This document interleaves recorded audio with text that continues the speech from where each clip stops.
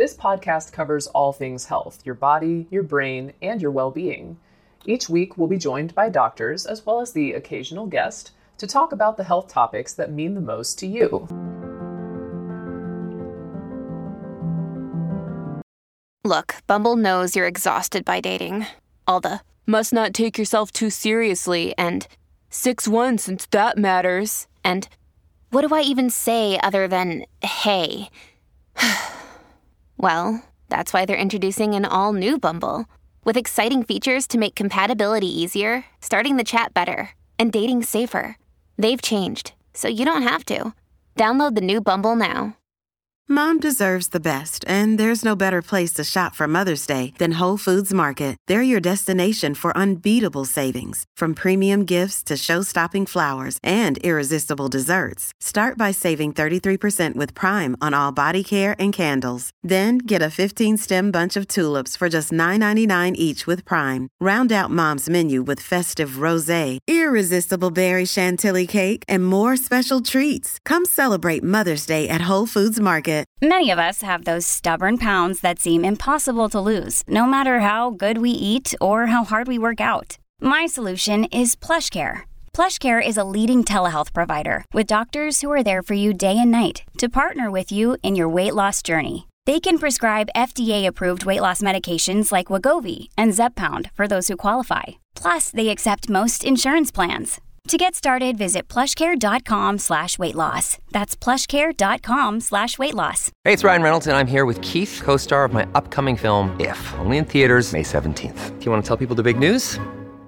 All right, I'll do it. Sign up now and you'll get unlimited for $15 a month and 6 months of Paramount Plus Essential Plan on us. MintMobile.com/switch. Upfront payment of $45 equivalent to $15 per month. Unlimited over 40 gigabytes per month. Face lower speeds. Videos at 480p. Active Mint customers by 531.24 get 6 months of Paramount Plus Essential Plan. Auto renews after 6 months. Offer ends May 31st, 2024. Separate Paramount Plus registration required. Terms and conditions apply if rated PG. Another day is here and you're ready for it. What to wear? Check. Breakfast, lunch, and dinner? Check. Planning for what's next and how to save for it? That's where Bank of America can help. For your financial to-dos, Bank of America has experts ready to help get you closer to your goals. Get started at one of our local financial centers or 24/7 in our mobile banking app. Find a location near you at bankofamerica.com/talktous. What would you like the power to do? Mobile banking requires downloading the app and is only available for select devices. Message and data rates may apply. Bank of America N.A., member FDIC. Parkinson's disease has many facets, including motor and non-motor symptoms, cognitive issues, social and emotional aspects, and how best to get by in daily life and activities that one enjoys. Oftentimes, a person with PD finds him or herself visiting several health professionals, including physical therapists, speech-language pathologists, and neurologists, and can often feel frustrated when there is a lack of communication between the different disciplines within a care team. With a multidisciplinary team approach often found at Parkinson's Foundation Centers of Excellence, healthcare professionals are specifically trained to help with all aspects of the disease and work together to make life easier for the person with PD. Teams typically involve movement disorder specialists, who are neurologists with extra training in movement disorders like PD, nurses, physical, occupational, and speech-language pathologists, and social workers. But other healthcare and allied health professionals can participate routinely or as needed. I spoke with Dr. Rob Skelly of the Royal Derby Hospital in the United Kingdom and asked him about the makeup of his team and how they approach treating their patients.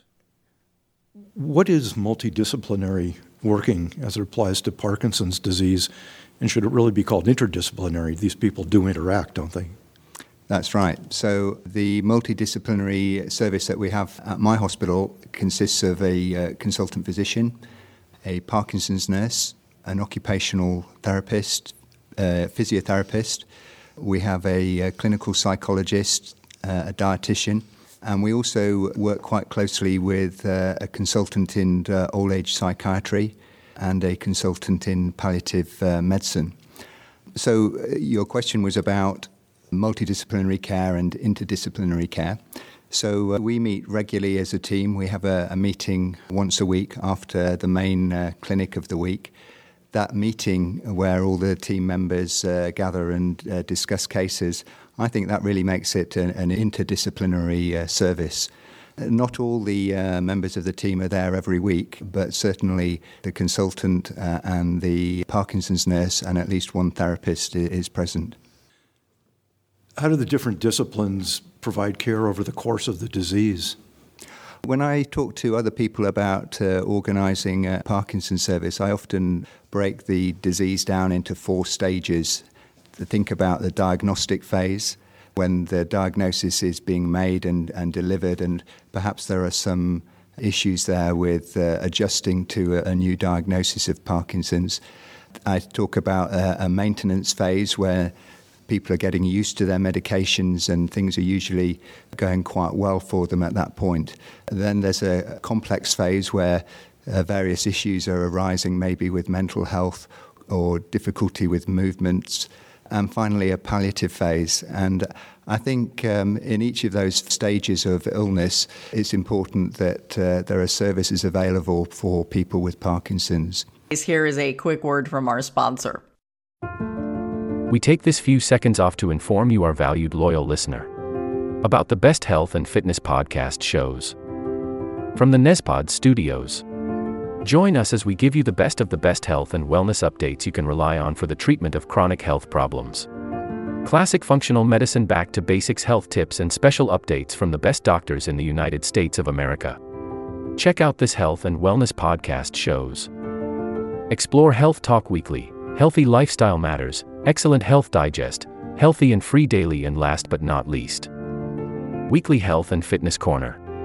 Also, check out Nasty Boy CC, the truest story never told fiction podcast, for that real life on the go experience with the 27-year-old golden boy, who made our guest invite #1 list. He tells us about his story as it happens in real time and in real life. It's Nasty Boy CC, the truest story never told. Go get a load of that happiness, because happiness is healthy as we know it. Join us every week as we continue to provide you the best of health and fitness wellness updates from around the globe. Enjoy the show.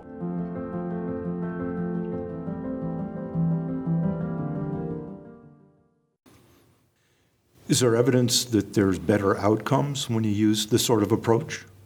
There is some evidence from Holland that multidisciplinary care for Parkinson's is more effective than care provided by a consultant neurologist. But I think to say that the kind of care that we provide, where we have a full multidisciplinary team, to say that that kind of care is better, I'm not sure that the evidence is there, but we certainly have faith in that model. What's the difference between your full multidisciplinary team and, I guess, an abbreviated one? I think the main difference from the ones that have been studied and published is the involvement of therapists, so a physiotherapist and an occupational therapist. I believe they're important members of the team and certainly add to the care that's provided. So going back to one of the questions you asked me earlier about what the roles are of these people in Parkinson's and at different stages of illness, I think even in early stage, just after diagnosis, a physiotherapist, for example, can encourage people to exercise more and advise them on appropriate exercise. And there's the increasing evidence that exercise can be beneficial for Parkinson's and may even delay progression of other symptoms. And I think an occupational therapist can be helpful, particularly in the more complicated stages, when they can advise about difficulties with certain activities of daily living. So, for example, they can look at the way people manage everyday functions like getting in and out of bed, making a cup of tea, getting dressed, managing on the toilet, that kind of thing. An occupational therapist is very skilled in those areas. And they also can help with monitoring of mood and assessment of cognition. So I think the full team really adds to the care of a person with Parkinson's. Does the full team get together on a regular basis? We have a weekly meeting where many of the team gather, and then we also have team meetings about 3 or 4 times a year where we set aside a couple of hours to meet and discuss things to do with the development of the services. Even a good service can always improve, so we look at issues with care and see if we can make things better for the people with Parkinson's that we serve. Who's the band leader? Is there someone who kind of keeps this cohesive and moving? I think if I had to pick one member of the team, I'd say it's the Parkinson's nurse who helps really coordinate things and keep people working together. Are there potential barriers to implementing a full team like you have? I think the way care is organised will depend to quite a degree on the way that services are funded, and that's going to vary a lot from country to country. So I think in the UK we have services provided by a National Health Service, which is free at the point of delivery and is paid through general taxation. And I understand services are provided differently in other parts of the world. Certainly in most people that pay for health services want to see the evidence of efficacy before they will provide funds for those things. So I think it is important that research is done to help bolster evidence that this kind of model is effective and cost-effective.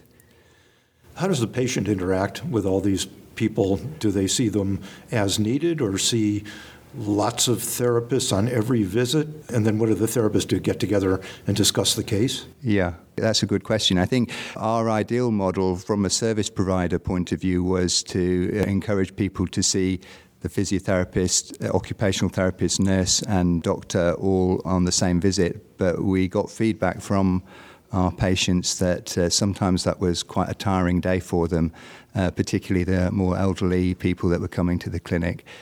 So we're quite flexible with that nowadays, and we often break it into a 2-day appointment. So on one day, people have assessments by the physio and the occupational therapist, for example, and they come back then maybe a week or two later and have an appointment with the nurse and the doctor. The therapy assessments are then available at the second visit, so the doctor or nurse knows what's going on. You're in the United Kingdom. Are these services readily available in most places? I think all the services I've mentioned, the different members of the multidisciplinary team, I think patients throughout the United Kingdom can access those services, but the degree to which the services are well integrated and where teams meet together, that does vary quite a lot from place to place.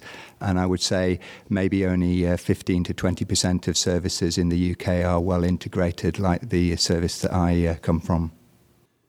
You had mentioned the 4 stages, the first of which was diagnosis, so it sounds like the team approach should start very early in the disease. I think that's right. And I think, as I indicated, certainly if early physiotherapy is something that we're very keen on. And for certain patients, particularly those who are maybe struggling to adjust to their new diagnosis, then support from an occupational therapist or a psychologist can be important too. All those team members are important in providing education for patients and their carers. And I think information is power, so that really helps people if they've got a good understanding of their illness, which is, as we know, a chronic illness, an illness that's going to be with them for the rest of their lives. So it's really important that they have a good knowledge of Parkinson's, of the symptoms, of the treatments available, and the people available to help them. It sounds like their interaction with the team would vary depending on the stage of the disease a lot at the beginning, so they can get all the education. And then I would assume it drops off for a while and peaks again. So how often should they see them or interact with them? So we recommend that people see the team at least once a year. Some patients are seen more frequently than that, and there's a trade-off really to be made between being able to provide good monitoring. So, for example, patients coming back fairly frequently every, say, 3 or 4 months or every 6 months. That's a good service for people, and I think people with Parkinson's would be reassured by that kind of monitoring. On the other hand, we find that if we did that for everyone, if we saw everyone every 3 or 4 months, then when someone was in crisis and needed to be seen next week or tomorrow, then we wouldn't be able to see them because we'd be snowed under with routine follow-ups. So there's a little bit of a trade-off to be made there. So we recommend at least once a year for monitoring purposes, so that we can see people more urgently if that's necessary. Is there anything important to add that we've missed? I would say from a perspective of a person with Parkinson's, it's important that if you're being looked after by professionals who perhaps don't work very closely as a team, it's important that you become a team member and you help communication between the other members of the team. So, for example, you can do that by keeping copies of reports and letters and showing those to other members of the team that might not be up to date with what's happening. So, for example, if a physiotherapist has seen you and recommended certain exercises, then that might be relevant to an occupational therapist who's seeing you, or the consultant, the neurologist or geriatrician who's seeing you. Very good. Thanks a lot. Thank you all for listening, and until next time. This will conclude the episode. Thanks for tuning in. If you like what you hear, please leave a comment and subscribe. Thank you. This will conclude the episode. Thanks for tuning in. If you like what you hear, please leave a comment and subscribe. Thank you.